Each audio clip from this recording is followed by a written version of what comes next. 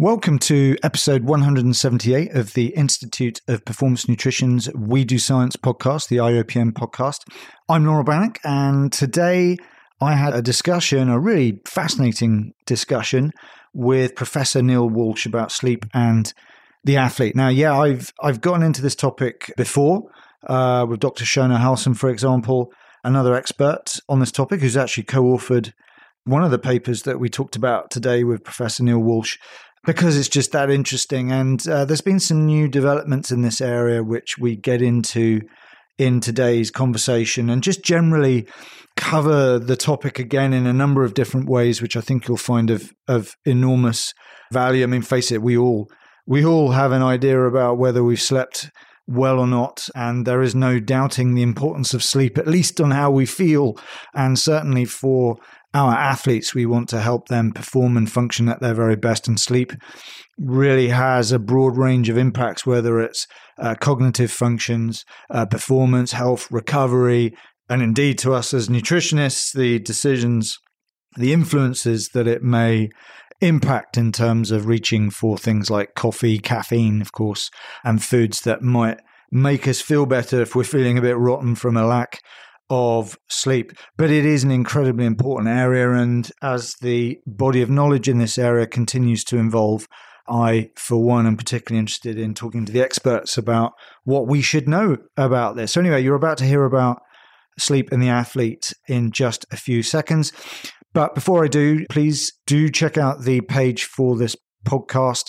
I'm trying to develop this section on the website further. Bear with me, but there will be a lot more resources in the coming weeks and months on our website. But you can, for now at least, access the papers that we refer to all under podcast at www.theiopn.com, and just click on podcast there, of course. Whilst you're there, check out our educational outputs, particularly our flagship program, our Advanced Professional Diploma in Sports Nutrition. The latest version of that program is about to launch this November 2022. It's just an enormous evolution in everything that we've done. We're incredibly excited about it. It is entirely unique in as far as it is entirely focused on developing your skills and knowledge in the area of applying the science of sport and exercise nutrition into practice. So it's heavily focused on practice, helping you do your very best with your clients, with your athletes, with your teams, in terms of the strategies and the coaching skills that goes with it. There's nothing else like it. So go check it out at www.theiopn.com. Whilst you're there, check out our software, which is also there to support you as practitioners working either with private clients, group coaching online, team settings in any area of sport and exercise nutrition, from active members of general public to elite professional football players, rugby players, Olympians, and so on. This is what I use it for, to great impact. So I know that you will find it of great value. You can learn about that at www.theiopn.com,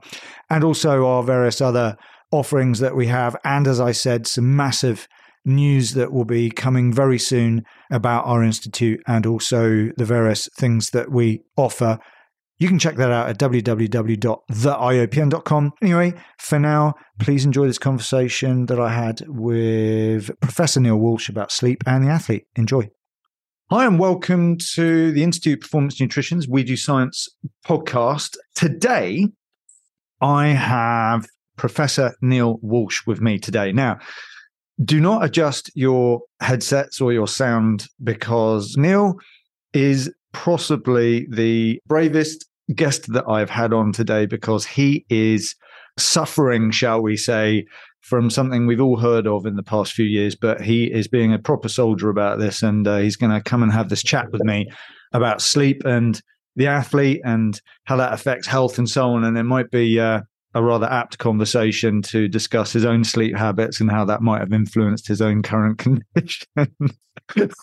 Anyway, Neil, welcome back. And of course, I say welcome back because you're not new to the podcast. We've talked about athlete health and immunity in the past, and you've done some lectures for us quite a few years ago now. We've just been discussing how old we both are.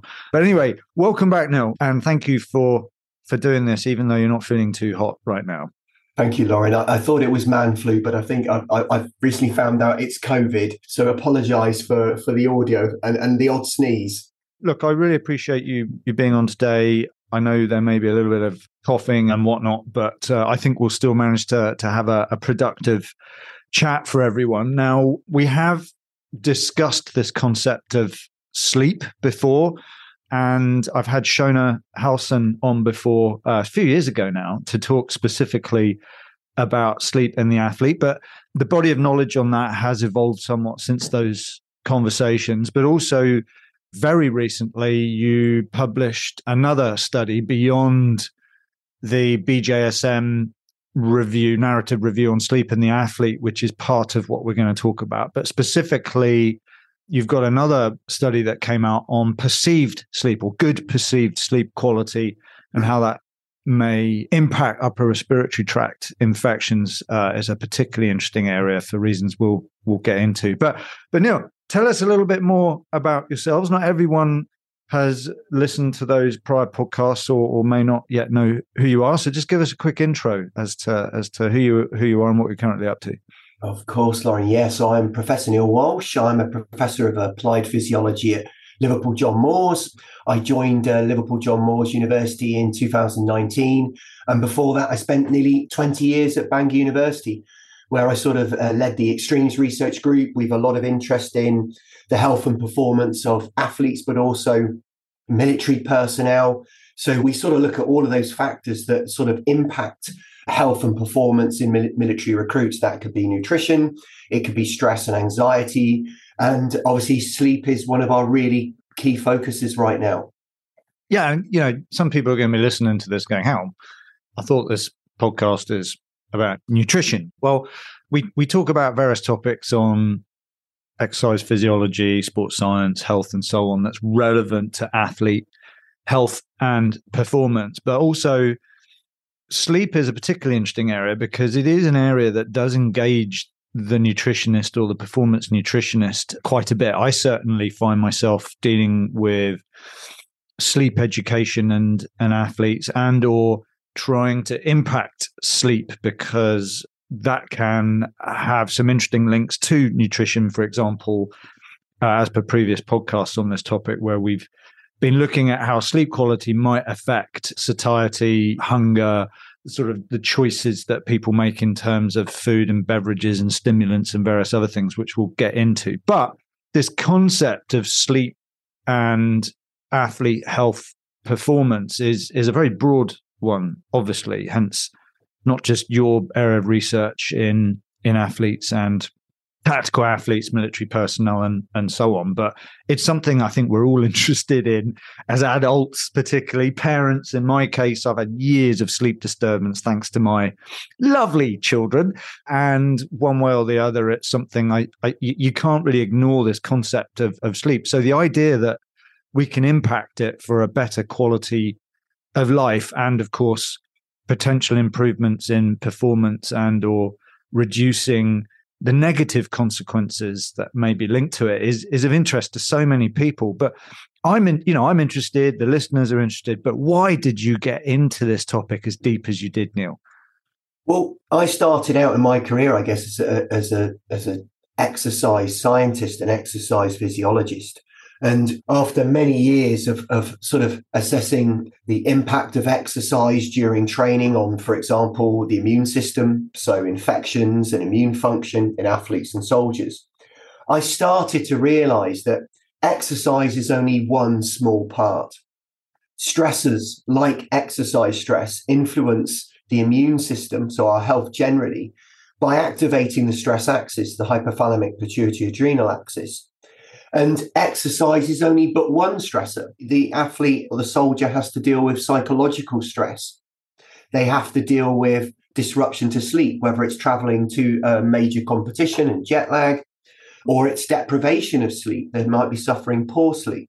They also have times when their nutrition might not be adequate and exposure to extreme environments. So we now take in my team a more holistic approach. We understand the sort of pressures on the athlete's health are multifactorial. We can't just look through the lens of nutrition, for example, Lauren. So it sort of opened our minds. Yeah, and I mean, you've taken me right back to our earlier conversation a few years ago about that holistic viewpoint that you use when we look at the health of an athlete rather than very specific reductionist, if you like, perspectives on what impacts immunity in athletes, of course, in what we're interested in.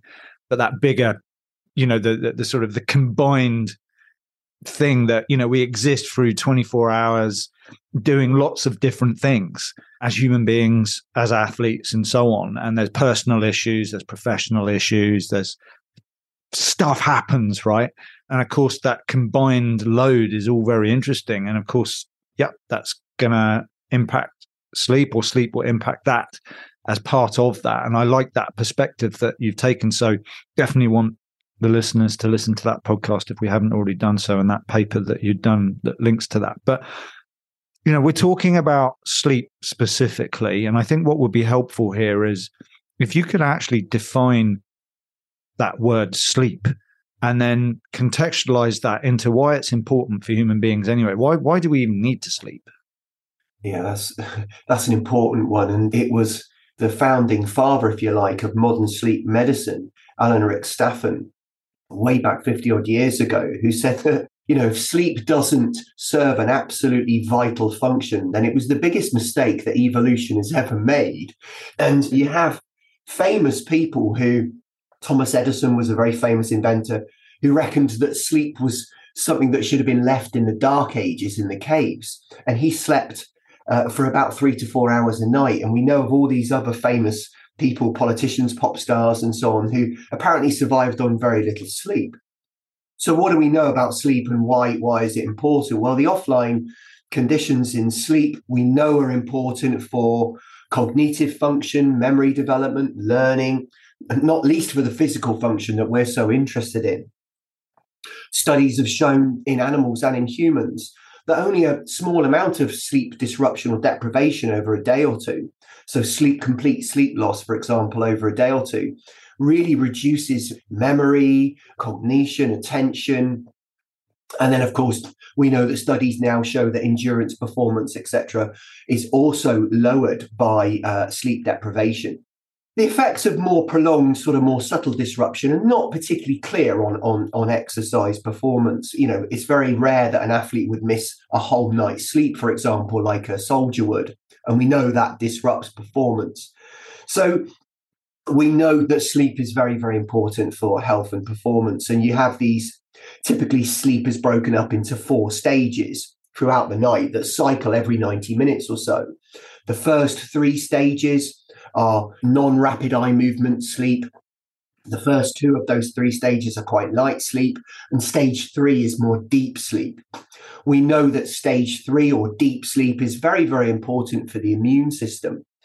And that when you ask somebody about how they rate their quality of sleep, that seems to relate quite well to stage 3 sleep, measured using polysomnography. And then finally, stage 4 sleep, or REM sleep, which is rapid eye movement sleep, where your eyes are moving behind your eyelids. Your body tends to be paralyzed in that sleep phase. And this is when most of our dreaming occurs. And that's a good thing, because obviously you don't want to act out your dreams. So being paralyzed during REM sleep is actually quite a good thing. But it's that stage of sleep that seems to be well related to sort of dreaming, memory development, and cognition and emotion. So each of those stages are important. We also know, Lauren, as I'm sure we'll get into, that athletes do suffer poor sleep. Yeah. And that phrase, poor sleep, in itself is interesting, because we talked about defining sleep and what it is, which of course we have, you're able to talk about that for a period of time or write about that for a period of time. But where are we actually in that definition of sleep and conceptualizing what we do and don't know about what sleep is and why, or is it not important? I mean, you, for example, used the phrase there, famous inventors and rock stars make comments about how they've survived for a period of time, but perhaps if they more than survived and thrived, perhaps they would have done even greater things. What are your thoughts on that? Well, and also, I mean, I won't get into this. This is not my area of expertise, but, there's and now an interest in long-term sleep problems and, of course, dementia, for example. We also know that people who have chronic sleep debts, so these are short sleepers over the long term, there's a greater incidence of inflammatory diseases in those individuals with chronic short sleep. Here we're talking about inflammation. So, you see increases in those populations with IL-6 and CRP, inflammatory cytokines and the like. They have increased incidence of type 2 diabetes, heart disease, obviously obesity is more common. So we know that there is a long-term impact to mental health, but also physical health of chronically sleeping short, Lauren. I guess what's interesting, and there's going to be a few rabbit holes I think we'll slip down here. We're not just talking about human beings existing in the real world, civilian life or general population stuff. We are talking about high-performing individuals. And that's, I've talked about this before, the reason why I prefer the term performance nutrition, for example, is because that enables us to encompass the broader range of high-performing individuals, whether it's, yes, athletes, which in itself requires definitions, of course, particularly when we use words like elite.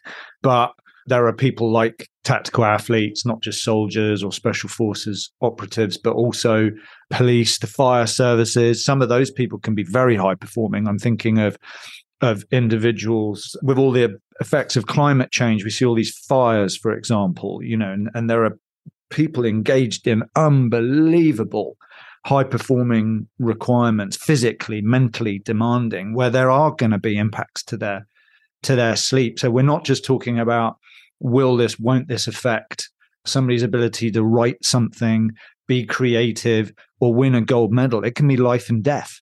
It's pretty critical. And that, I guess, goes back to your comment about it could be the biggest mistake that evolution ever made. And intuitively, we all do feel the importance of sleep. But in the context of high-performing individuals, and we'll bag them into the term athlete, whether it's tactical or professional, Olympic, whatever, why, though, is sleep something that we should be spending at least the bare minimum of time to try and correct or improve?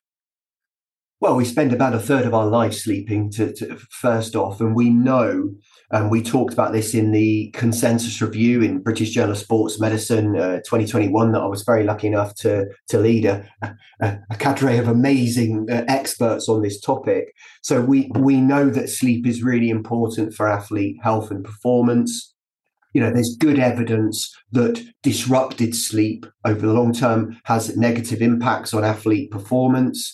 And also how the athlete feels when they wake up in the morning, their mood, how refreshed do they feel in the morning. We know from mainstream science that sleep loss impacts on the immune system via activating the endocrine axis that we've talked about numerous times before. So I think we know that sleep is important for general health. We know it's important for the health of the athlete and therefore performance.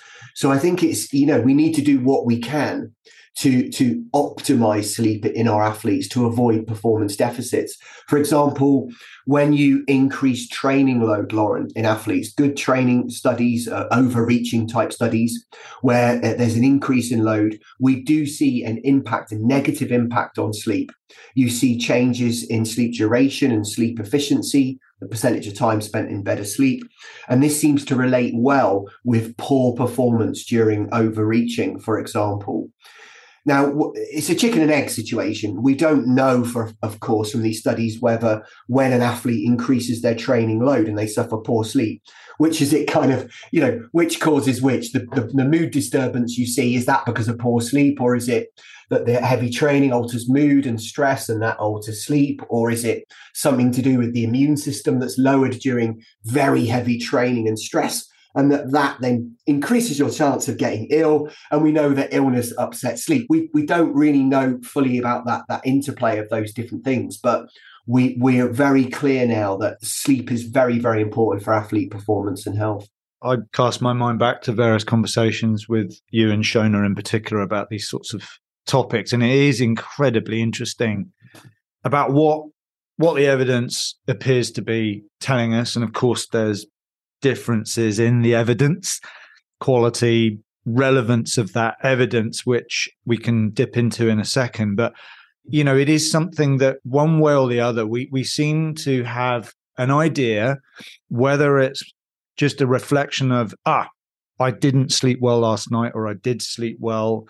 For whatever the cause is, we still have a feeling whether or not we had a good night's sleep. And that in itself is interesting. And we'll talk about your new research in a minute about the potential difference between the perception or not perceiving it, because I find that particularly interesting.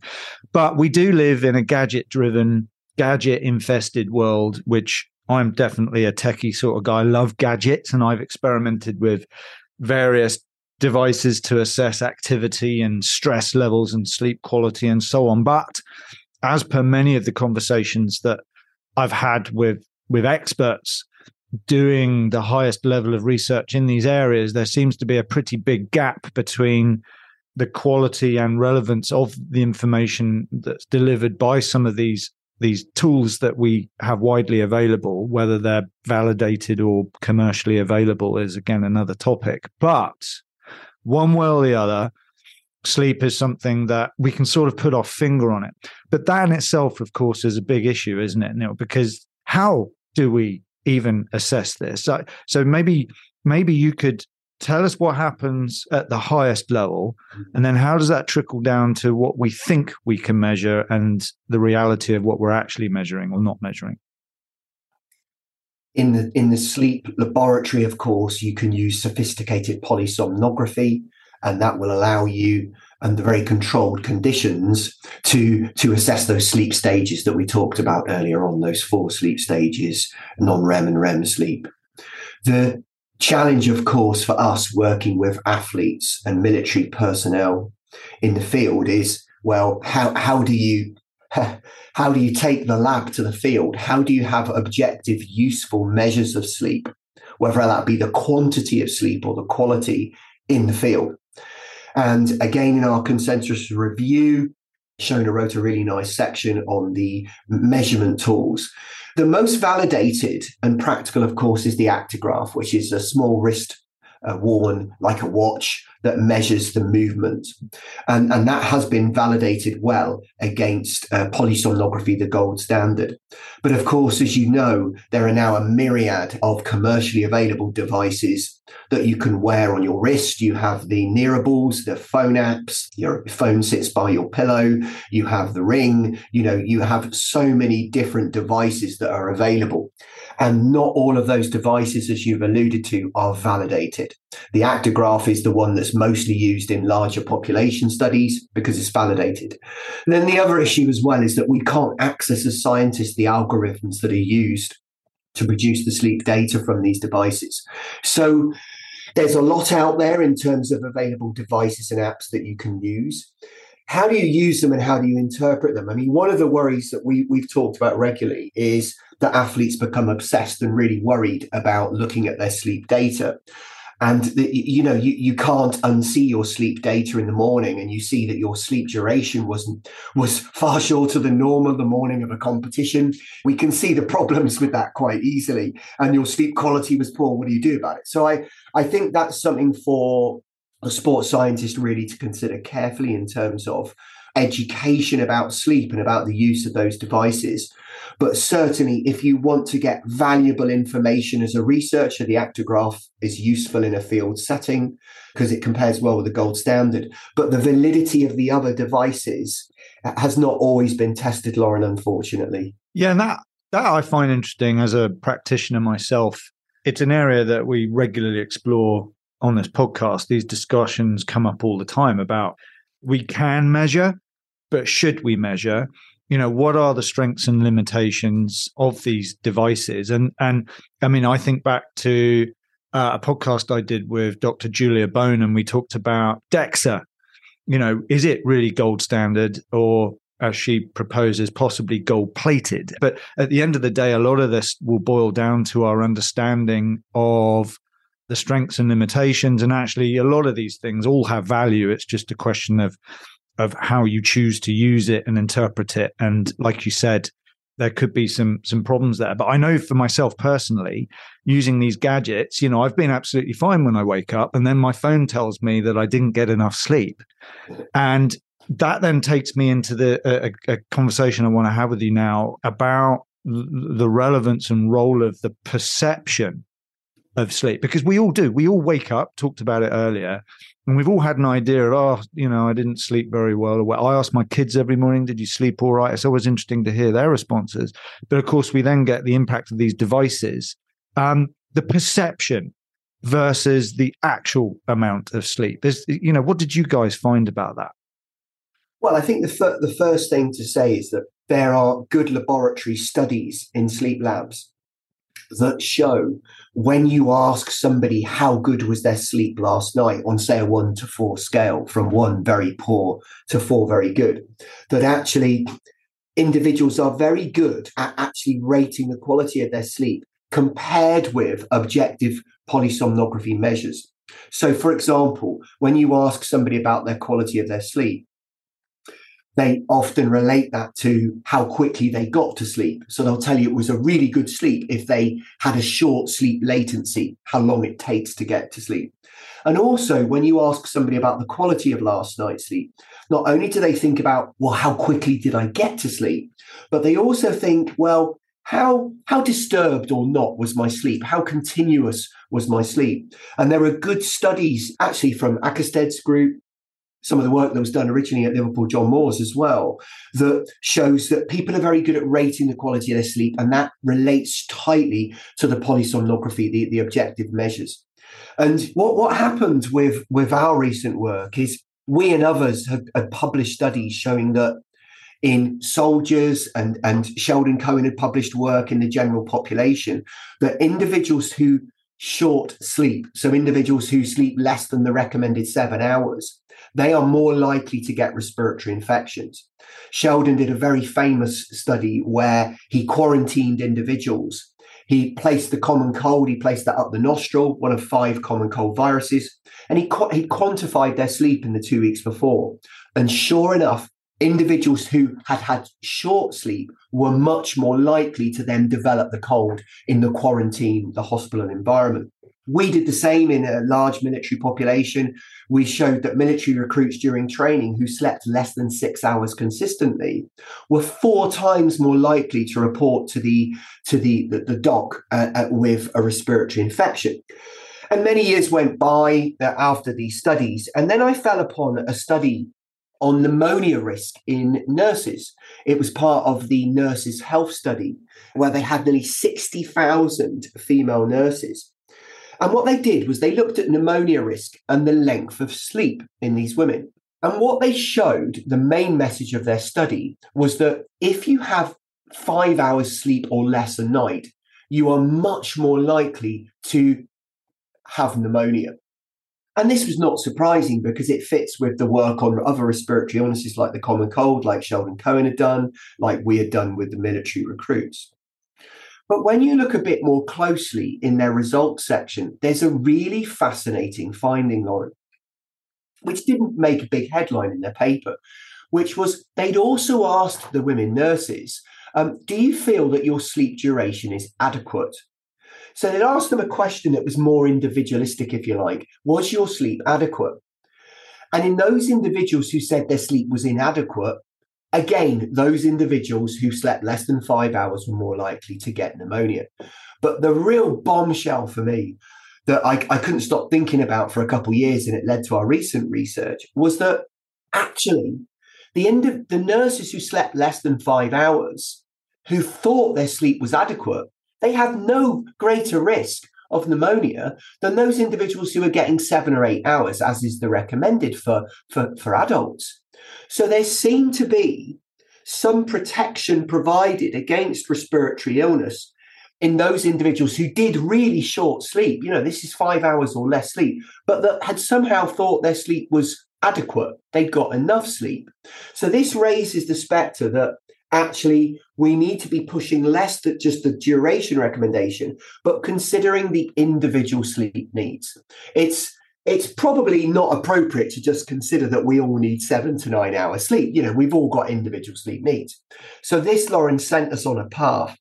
So what happened was we'd had that large population of military recruits, and we'd originally looked at the duration they slept and their risk of illness. And we'd shown that short sleepers get more sick. But what we also did in that study was we'd asked them at the start of their training, what was the quality of your sleep last night on a 1 to 4 scale? Which is a very standard question used. It's actually in the standard Pittsburgh Sleep Questionnaire. So it's used in hundreds and hundreds of studies. What was your sleep like last night? Was it from very poor, that's a 1, to 4, very good? So we've gone back to our data and taken a fresh look.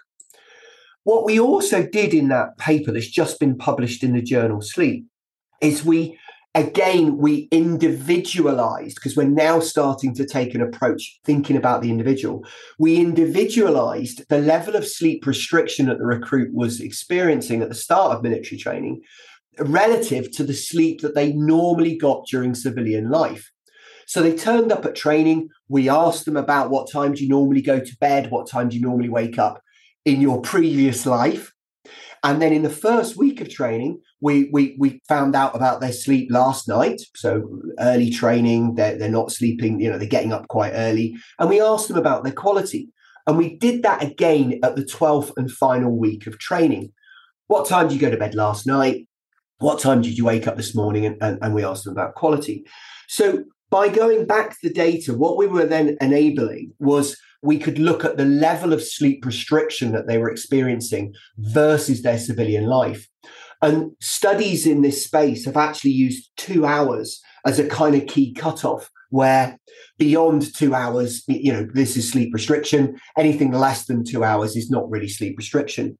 And studies have shown impacts on inflammation using that cutoff of 2 hours, heart disease risk, and so on. And also, between the working week and the weekend, it tends to be about 1.5 hours to 2 hours more sleep that most of us get at the weekend compared with getting up early for the busy workday. And so there were 2 real main findings, Lauren, in this new study. The first one isn't that surprising. It's that those military recruits who had sleep restriction, so more than 2 hours sleep loss compared with their previous civilian life, they were 3 times more likely to suffer respiratory illnesses than those who had less than 2 hours of restriction. But that was only a small part of our finding. The really exciting finding, which aligns quite well with that study of pneumonia, was that when we delved a little bit deeper and we looked at the sleep restriction group, what we saw was startling. What we saw was that quality of the sleep mediated the effect of sleep restriction on illness. In simpler terms, what we saw was that the effects of sleep restriction on illness were driven by those people who reported poor sleep quality. If you had good sleep quality last night, but you were suffering sleep restriction, you were at no greater risk of suffering respiratory illness. The individuals who had no sleep restriction at all. So it seems that we can't just look at duration and how much restriction somebody's suffering compared with their preference for how long they sleep. You have to consider the quality of sleep as well. I know that was a bit lengthy, but I hope that makes sense, Lauren. No, it's fascinating, Neil, because that perfectly brings me into a conversation I want to have about this area that you've already introduced about quantity versus quality. But also, if we bring this to what I consider to be particularly relevant, and that is that as a practitioner, I'm working with individuals. Even if I'm working with a team, it's a team of individuals. And clearly, there are differences between those individuals. And we're not even talking yet about the imposed demands of sport and travel. And if we go down the military pathway, there are beyond basic training, actual serving soldiers and operatives that have a very chaotic situation that they're in. And not only is it unpredictable, it's pretty, well, yeah, we don't even have to go there. However, we're trying to understand not at this point just how important sleep is, but what can we actually do about it? And I guess the measuring it, the understanding the quality and the quantity and so on is what gets really interesting. So tell us a bit more about that, and also how individuals will vary as well. Yeah, and there's some really nice information, one of Charlie Sargent's papers in IJSPP with athletes, that almost highlights even more the relevance of this. You talked about individual differences between athletes, and what they did in their work with 175 athletes, small proportion of them were female. They were elite athletes. What they've done is they've shown that athletes do suffer sleep restriction.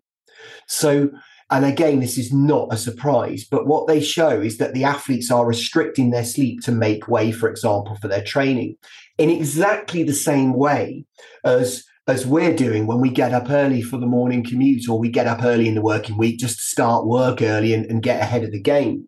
And in the same way that our military recruits, they got up early in the morning to start training. So what they showed, Sargent and colleagues, is that they asked the athletes, what is your sleep need? How much sleep do you think you need to feel refreshed? And most of the athletes said just over 8 hours. I need about 8 and a bit hours to feel refreshed and okay. But then they measured what they actually got using an actigraph, the wrist-based device we talked about. And most of these athletes were not getting the 8 and a bit hours that they wanted. They were getting under 7 hours. The values were 8.3 hours and 6.7. So you've got over an hour and a half of sleep deficit, which is the difference between the measured sleep using the objective device on the wrist and the amount of sleep that the athlete thought they needed. And there was a deviation of over an hour amongst those athletes. So I looked very carefully at their data and was just as startled, not at just that, oh golly, they're getting an hour and a half or more less than they need, but actually there was a huge tail, as you allude to. There was a big variation in the spread. And then it depended also, did the deficit on the sport. And this won't come as a surprise to you, that sports like swimming had the largest deficits. The swimming group actually was 2 hours, which is the same as our 2-hour cutoff that we used in our military study and that general sleep scientists have used, in their studies of cardiovascular disease risk and sleep restriction. The swimmers had a 2-hour deficit of the actual sleep they were getting compared with what they thought they needed. The triathletes were the same. And most of a good proportion of that deficit, won't surprise you, is just like the military setting. It's because they're getting up so much earlier in the morning. Because for triathletes and swimmers, the swim early in the morning is just ingrained in their culture. And they were getting up at, they were going to bed at 11 p.m. or just after and getting up at around 6 a.m. Whereas they probably needed to be getting up at 7, half 7, or even 8 o'clock in the morning, but they just have to get up early to fit their training in, to fit their life in. So sleep restriction is clearly something that most of us are doing, whether we're elite athletes, getting up early for the commute, or a military recruit. And this is having an impact on health and more than likely their performance. And I also think this is a problem for the studies of performance in sleep, because there's been some really exciting work recently on banking sleep. Can you bank extra sleep or extend your sleep? And can this improve performance? And there's been some quite positive findings on that in endurance athletes where, for example, they extend their sleep over 2 or 3 days, and then they see that the sleep extension actually improves endurance performance. But when you interpret that in this new context of sleep restriction, it's really hard to know whether the improvements in performance with sleep extension are true effects of banking extra sleep, or they're just restorative recovery sleep. Because even in those studies of sleep banking, what you see, Lauren, is that the athletes are sleeping less than 7 hours before they actually extended their sleep. Because just like these swimmers we're talking about here and other athletes, most athletes are already restricting their sleep. So we don't know if sleep banking is improving performance because it's recovery sleep because they've been sleeping short, or it's a true effect, Lauren. Yeah, that's really interesting. And again, just from a sort of casual observation of what happens in the real world, real life, there are situations like with many athletes will have a schedule that they have a program of events and so on, where I guess to a certain extent they can strategically sleep around that schedule. Whereas, for example, with active serving soldiers in combat situations, for example, will have considerable amounts of sleep disturbance, sleep restriction or whatever for obvious reasons. And so it goes in normal people's lives, not to say that soldiers aren't normal people, but in regular people. Could be a car honking its horn late at night or your children waking you up. There's going to be a tolerable amount of this disturbances that the body can handle without it impacting performance. And of course, we go back to the concept of the individual, and some people are also, you talked about chronotypes, morning people, evening people, and larks and so on.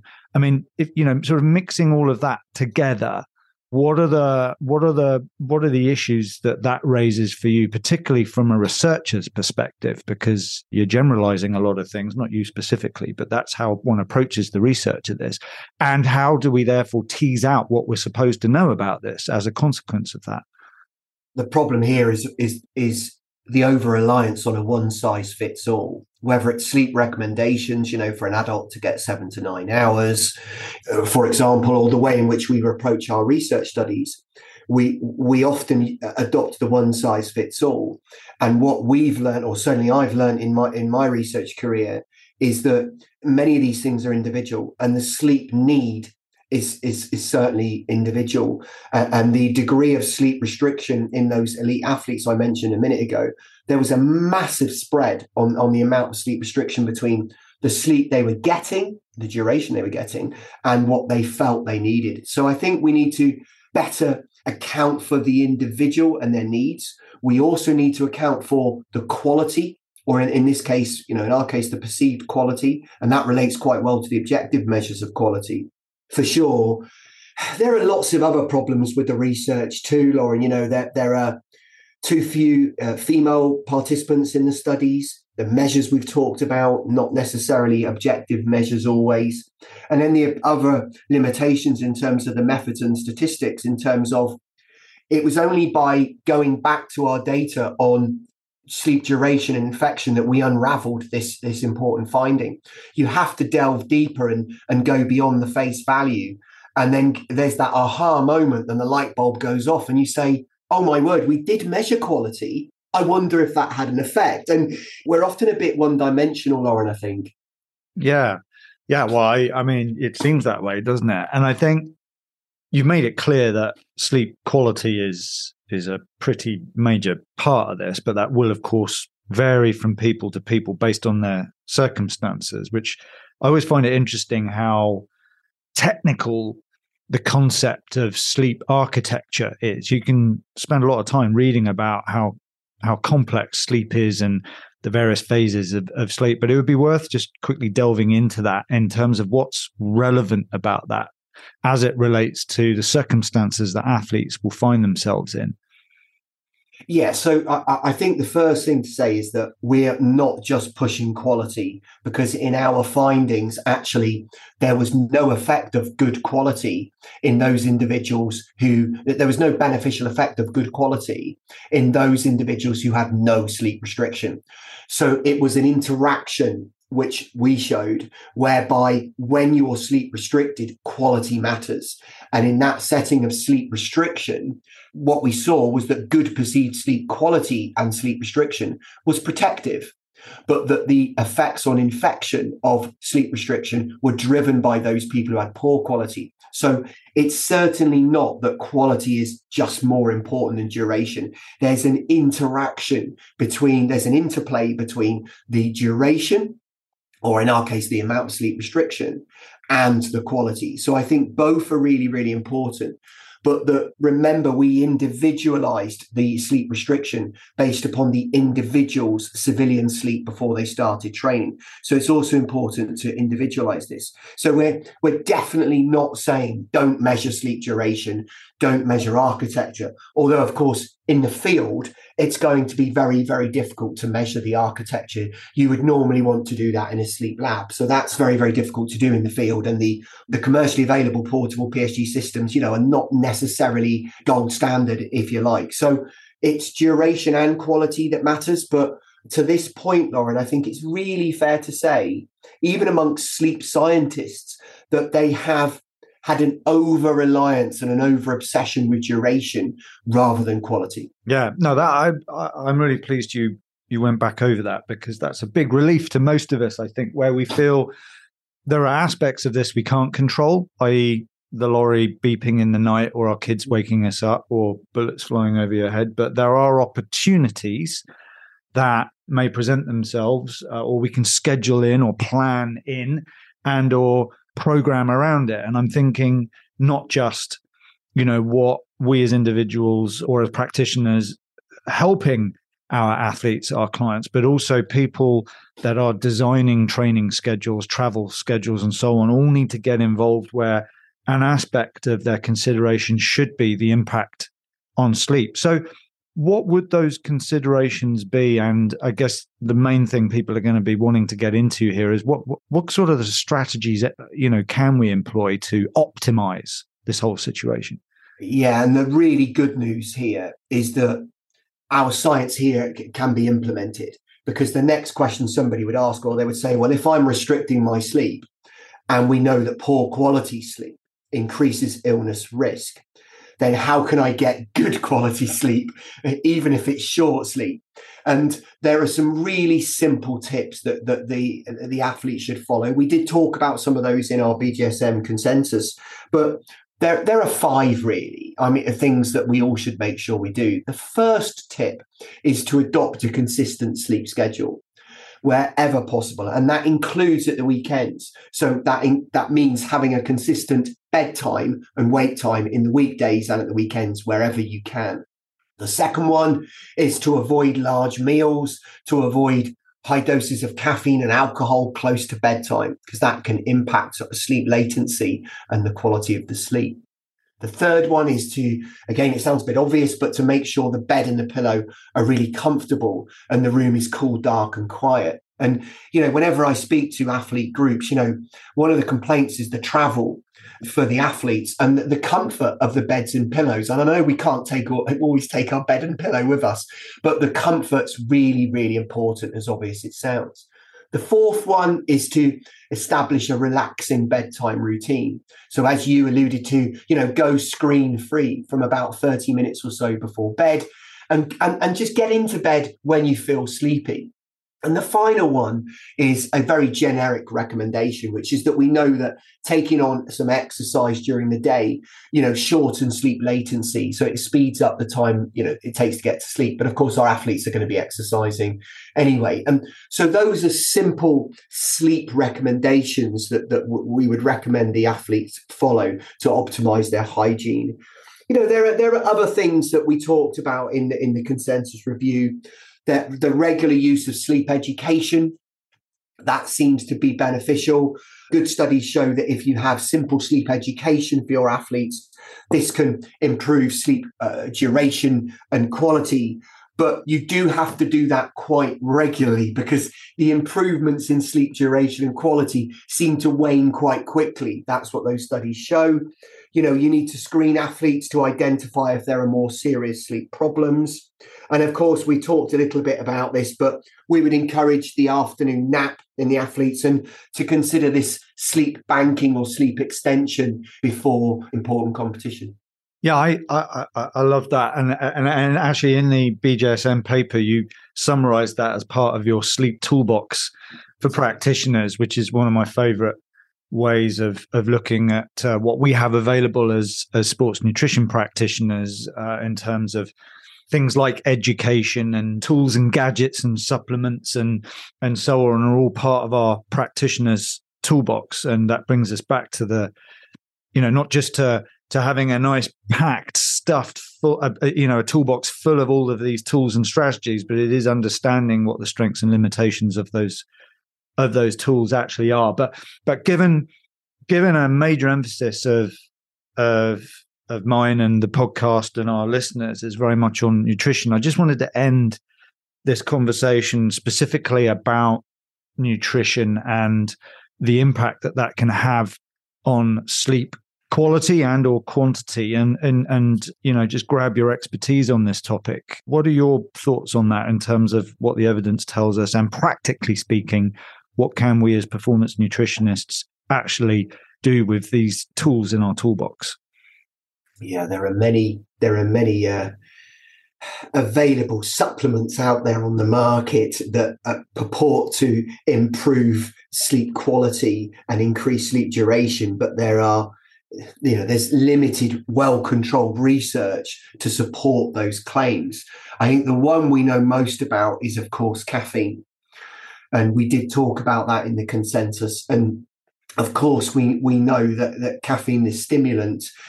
We need to be very careful about the dosings of caffeine, particularly near to bedtime. We need to avoid, as I said in my tips, we need to avoid, caffeinated beverages, etc., tea, coffee, and the like in the evening when we want to get to sleep. So that's the one we know most about. And we know that some athletes are taking caffeine to try and improve their performance. So there's a rub there. It might improve your performance, but it may well increase the time it takes you to fall asleep after your performance at night, and it might disturb the quality. So I think caffeine's the one we know most about in terms of sleep latency. The other supplements that that supposedly alter serotonin and your sleepiness level, when we're not clear that the studies are not particularly well designed with rigorous controls to allow us to determine whether those supplements do improve sleep quantity and quality. What about something that we've certainly got into this a lot on the podcast lately, and it's a big thing in sports nutrition now, particularly in elite female athletes, aesthetic athletes, and so on, is relative energy deficiency. Energy availability is something that we're trying to stay on top of as performance nutritionists. Is there a link there to sleep? I would imagine that mostly the link is that we know that sleep seems to be more of a problem for female athletes. There was some good work with French international athletes showing that the psychopathology was more prevalent in female athletes than male elite athletes. And of course, problems with anxiety disorder, stress, depression, we know relate to sleep and sleep disturbance. So that might be part of that connection, Lauren, in individuals who maybe have low energy availability. Yeah, maybe that's some future research, which I think could be of interest, right? And I know that initially, particularly in the nutrition field, there were concerns about the impact of eating too late and whether or not that would result in adequate digestion, absorption, and so on. And we subsequently have discovered, for the most part, that isn't such a big problem. But the proximity of meals to sleep and maybe the types of food, I'm thinking heavy meals, if we can be very general about that. Is there anything we should be concerned about or aware of? Yeah, again, there's some good research that shows that if you eat a meal 4 hours before bed, compared with eating a meal an hour before bed, that unsurprisingly, eating the meal 1 hour before bed, it lengthens the time it takes you to get to sleep, your sleep latency. So we'd certainly recommend eating a few hours or more, as best you can, before bedtime. So avoid those large meals close to bedtime, avoid the caffeine close to bedtime and alcohol as well, Lauren. Yeah.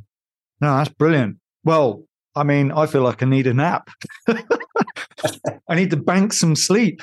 Yeah, my kids are out the house, so I'm going to go bank some sleep now. There's a lot there that we talked about. There's obviously stuff we didn't talk about, because we haven't got time, but also, the listeners can actually read those narrative reviews, consensus statements, which I'll link to in the show notes on the page for this particular podcast episode. But obviously, I also mentioned we have had these conversations in the past, and with Dr. Shona Halson, who went into a great deal in things like sleep architecture and the impacts of travel and jet lag and where we are on the planet and light and day and all that stuff, which is all worth listening to. But Neil, I just wanted to say thank you so much. I guess the last thing I wanted to ask you is where do you feel the research needs to go in this area? What are the sort of things that you're working on? What needs to be done? I think it's exactly as I said before. Thank you, Lauren. I think it's that we need to consider the athlete's individual sleep needs, and simple measures like how refreshed they feel in the morning. That's where our focus is, on trying to use behavioral interventions, for example, to improve sleep quality, in the hope that that might, reduce their susceptibility to infections. Thank you so much, Neil, for your time today. It's been another really enjoyable conversation. You did incredibly well despite having COVID. It does not go unnoticed. So we really appreciate that. And like I say, I'll put links to everything. People can look up your work and your research. And I look forward to having you back on We Do Science at another point in the future when this topic evolves even further. Thanks, Lauren.